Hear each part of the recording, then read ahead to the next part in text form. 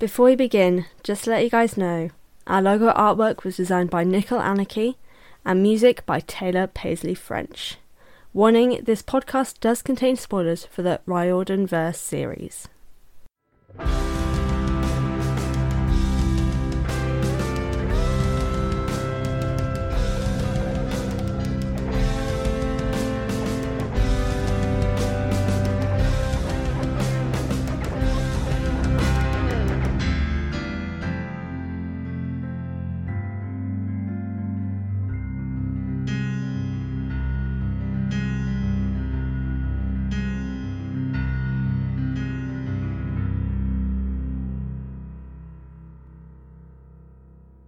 Echoes of the Past is out and available for order on all the platforms that you could read an ebook on. It is the prequel setup short story to the Into the Wild series, and it is available to purchase. Link in the episode show notes. Hello everyone, and welcome to the Best Damn Camp, a Riordanverse read-along and analysis podcast that sets out to read all the books by Rick Riordan in timeline order. I'm your host Fran, and welcome to the show. Today we continue our timeline journey with a bonus story from the Demigod Diaries, Son of Magic. Fun fact, this story was actually written by, and I apologise if I say this wrong because this would seemingly be pronounced differently here in the UK, so I don't know how it's pronounced in the US, by Haley Riordan, Rick's son, when they were 16 years old. Now, I do want to put ahead of here that, yes, I am going to be critical, because obviously this is a critical analysis podcast, but I want to commend Haley for writing a great short story at such a young age. As someone myself who's been writing for over a decade now, over a decade is correct. Oh my god, you wouldn't think, would you? You wouldn't think. I can always appreciate someone who is young and is showing their talent and is getting out there with their writing. So I really commend Haley, and it is a really great short story and I did enjoy it. I just, of course, have things that I have picked up on, which isn't meant to be said with, like callously or with venom. It's more just like areas for improvement. And I know that Haley is much older now and probably in their... So this was 2012, so probably about my age. No, yeah. Oh my god, they're my age. Cool. Anyway, but yeah, it's just said with the intention of, it's good, but these were the areas for improvement. And this is coming from like a much older perspective, of course. But yeah, as always, I've got my points to focus on. So today we've got narrative, consequence, and generally what I thought of it. There isn't a synopsis for this episode because it's a short story, and the overview will basically cover that for me anyway. So let's head into the overview. Howard Claymore is a studier of death who seeks answers of the afterlife. While presenting for his new book, he finds himself engaging with a young boy who seeks immortality, or at least a way to, cheat death, which is basically the same thing. I don't know why I summarised that. After his meeting, Claymore finds himself being stalked by a Miss Lamia from his performance, demanding to know where the boy, Alabaster, her brother, is. While at a cafe the next day with his friend, he tries to get some writing done when he finds himself trapped in a magical, mist-created world with Miss Lamia, who is out for blood. blood. I don't know why I said it in such a weird way. Finding Alabaster, Claymore tries to find out what the hell is going on, and finds out that the world of mythology is actually real. Miss Lamia on their heels, they try to escape but have no way to get out from her clutches. Claymore, seeing the young boy who has no one and is in danger, sacrifices himself to give him the chance to find the spell to defeat Miss Lamia. In the underworld, he meets Alabaster's godly parent, Hecate, who thanks him for the sacrifice and asks him to look after Alabaster. She couldn't let her children destroy each other, as they're the only children she has left. All her other kids had followed Alabaster, the most powerful, into battle for the Titans and died, which is why she has found a way to separate Lamia and Alabaster so they can both survive but be separate so they will both be safe. With the power of the mist, he is returned to Alabaster and the two work together to find out who Hecate is praying to and an answer for immortality. Dun dun dun! This was a really interesting short story, I'm going to say that. And I'm going to get into a few more things, obviously, with the narrative and consequence section. But I do have to give major props, because this story actually adds a lot of interesting things to the lore of Heroes of Olympus, as well as contradicting a few things here and there. Most interesting part for me is the fact that this adds so much to the world building from Percy Jackson. Why did I say that so weird? To Percy Jackson, that I feel like the Percy Jackson series itself really missed out on. And that is in particular focusing on minor god children.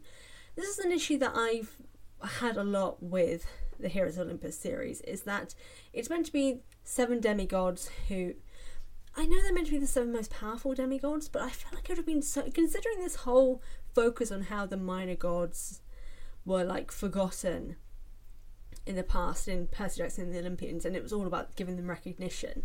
I always kind of hoped that in Heroes of Olympus one of the 7 would have been a child of a minor god, just because that message from the previous series would have hit home more, because there is a connection there. Whereas kind of what the series did instead was they just connected children of the 7 to minor gods, in the case of like Hazel learning magic from Hecate, and that's it. Oh my god. That's it. And then I guess Jason doing, the statues and the recognizing of the other gods and minor gods and monsters and stuff like that. Well, no, not monsters, all the minor gods. So I guess he's connected to minor gods in some way. But that's kind of it, and that's a little bit disappointing, because the importance for minor gods that was meant to be there isn't ever really there. We don't ever actually have a main character, except for maybe Lavinia in Trials of Apollo, who is connected to a minor god. And I wouldn't even call Lavinia a main character. Like, she's only in one book, and somewhat central, but not really at the same time. Anyway, sorry, moving on, getting to the main thing. I like that Alabaster is a child of Hecate, and a powerful child of Hecate as well. And the fact that Alabaster was someone who fought for the Titans. And we're seeing the consequence of that whole battle and all the demigods that were on the Titan's side and what happened with them. Because we never knew what happened with them. That was a huge thing that was never actually talked about ever in the series, of what happened to the demigods who sided with the Titans. Like, obviously we know some died, but we don't ever actually know what happened to them. And I just thought it was really interesting to see one who, in a sense, still sided with the Titans. But going to the feedback section of this more so. So this is where some of the critique elements come in. And this is something that I've talked about a little bit with Rick's writing, and it's unfortunately very common in middle grade works, I find, that have like magical and, bad guy sort of characters. And that's the fat shaming. Fat shaming is like a huge thing that appears in works with bad people in them. They're either women or they're fat women. Like, that's literally the 2 different kinds of things. Sometimes obviously they're guys, but and occasionally the guys would be like fat as well, but it's just the fat shaming is just not it, because like and it's to do with Miss Lamia.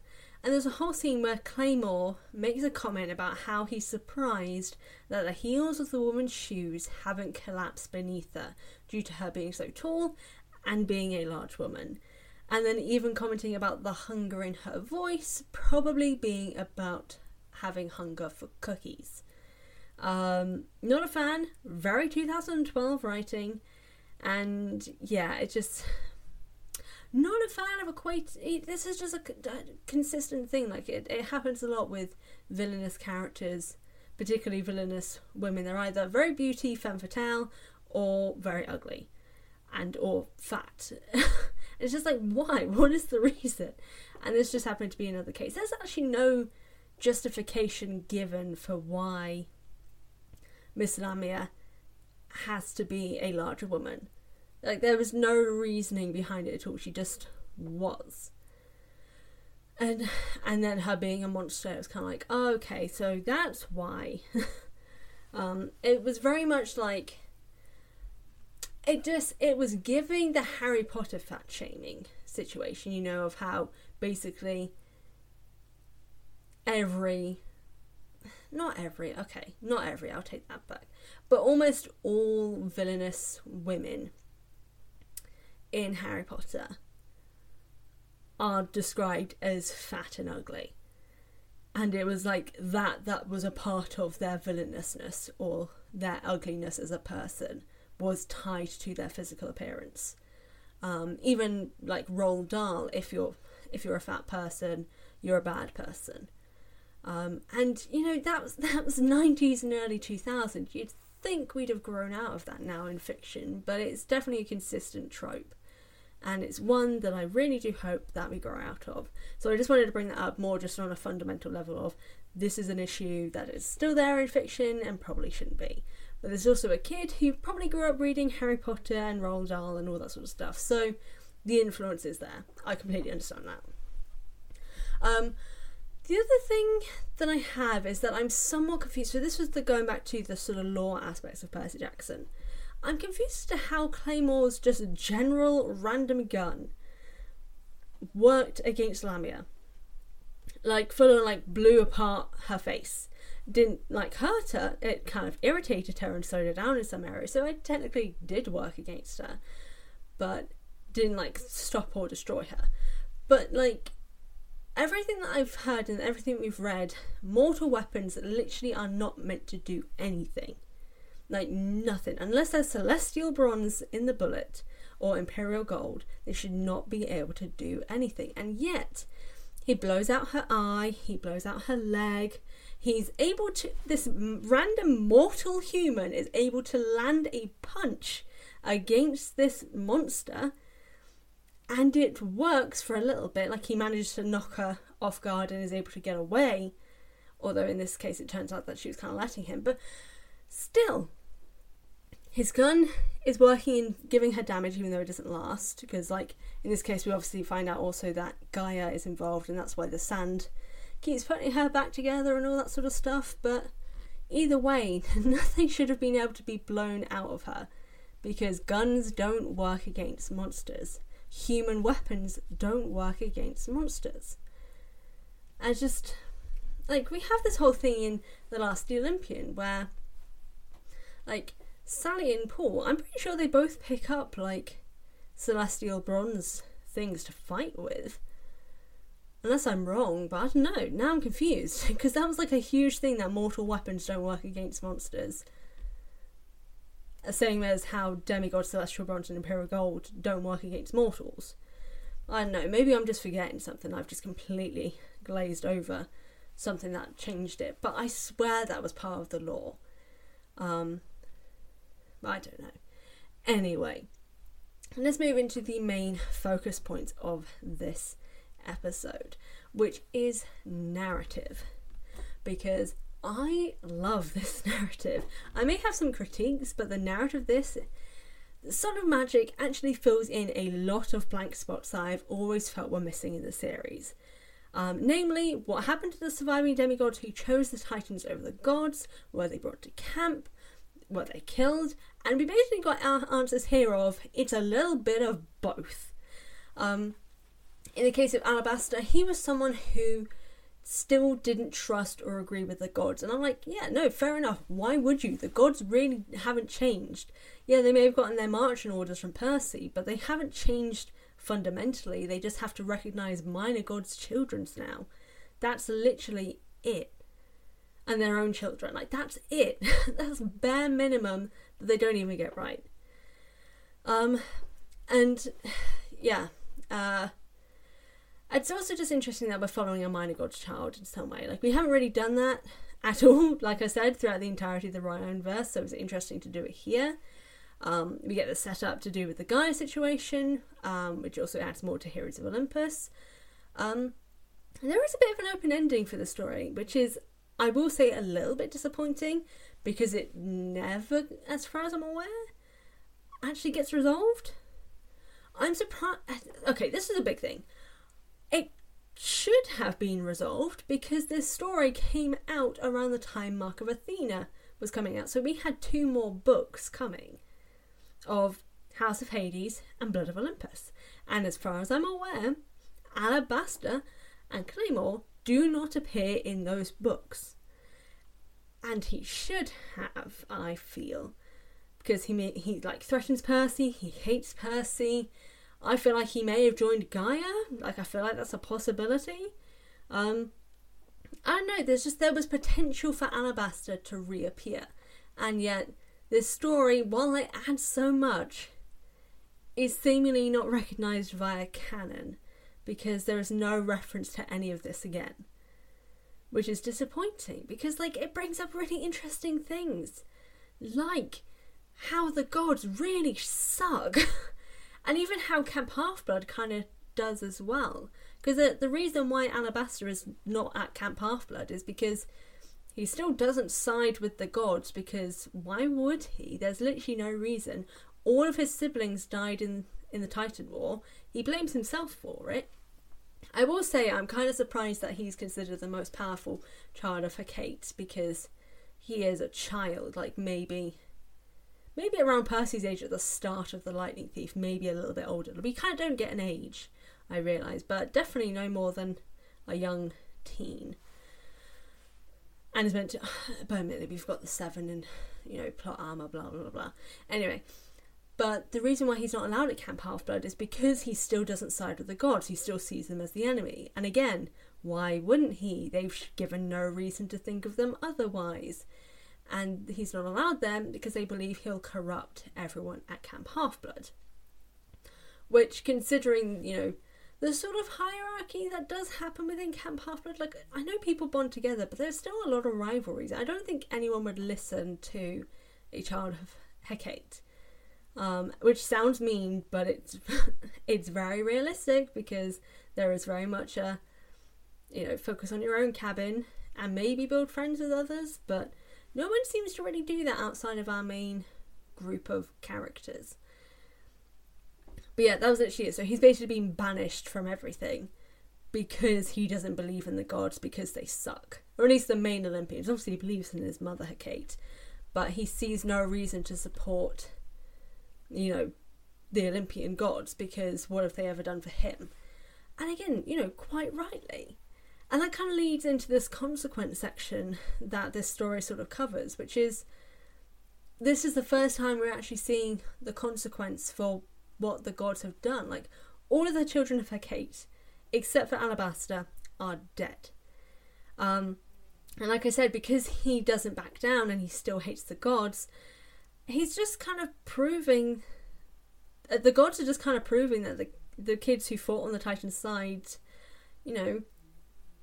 that they were right, because they were basically all the ones that survived were hunted down, captured, brought back to Camp Half-Blood, and seemingly given the choice of die or be rehabilitated, which isn't exactly much of a choice.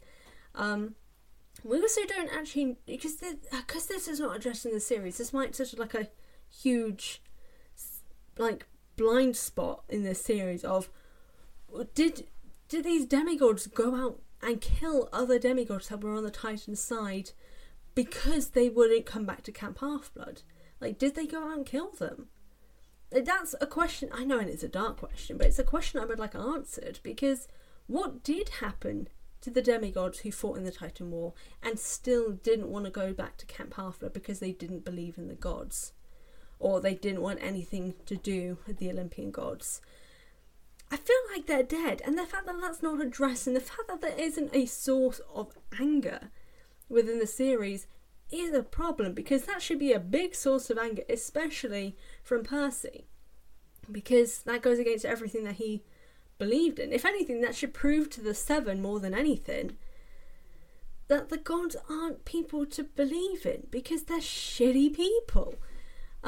Alabaster's anger has led to him being forced to flee. His own mother, who still didn't want to support the Olympians, then had to choose between surrendering to them and have she could only basically she could surrender to the gods and have Alabaster survive but be banished for life, or if she didn't surrender, they'd kill her only son.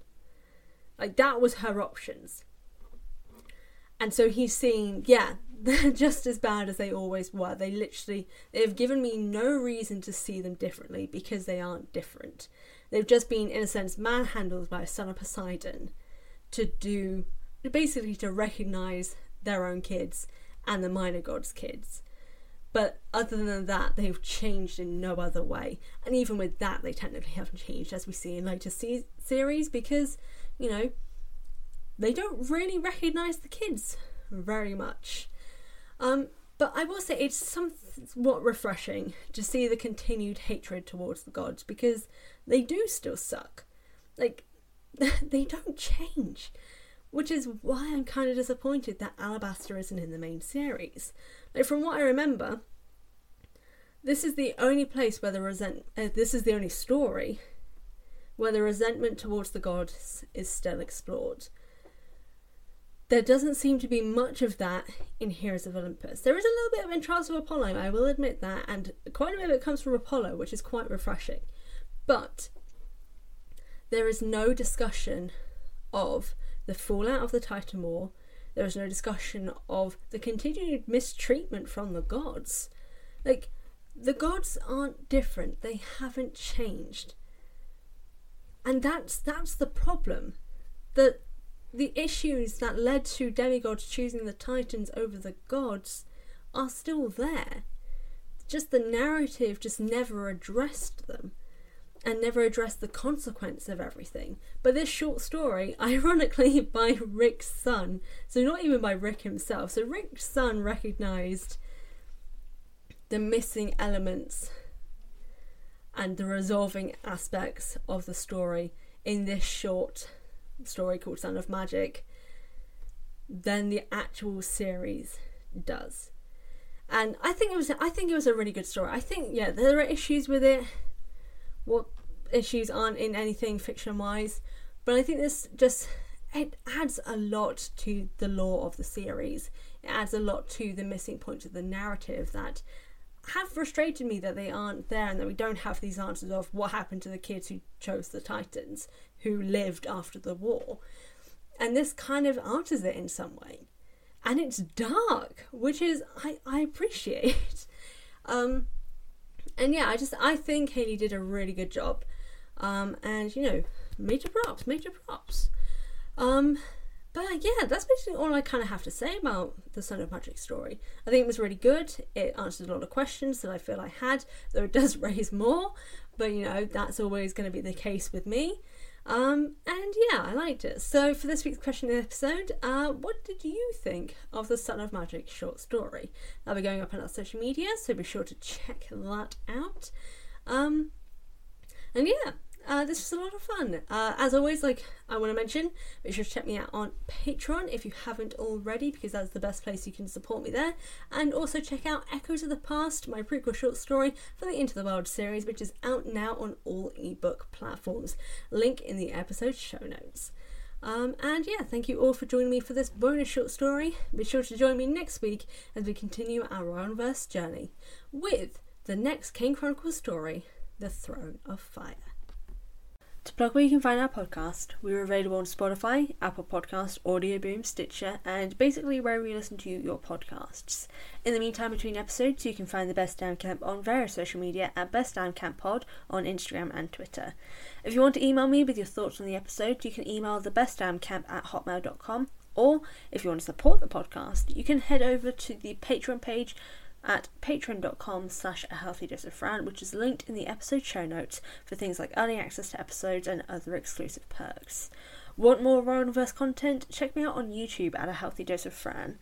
And if you want to support my writing career, drop me a follow at A Dose of Fran on Instagram, Twitter and TikTok. Again, thank you all for tuning in. As always, I've been Fran, your very own hunter, and I'll speak to you all next time. Bye.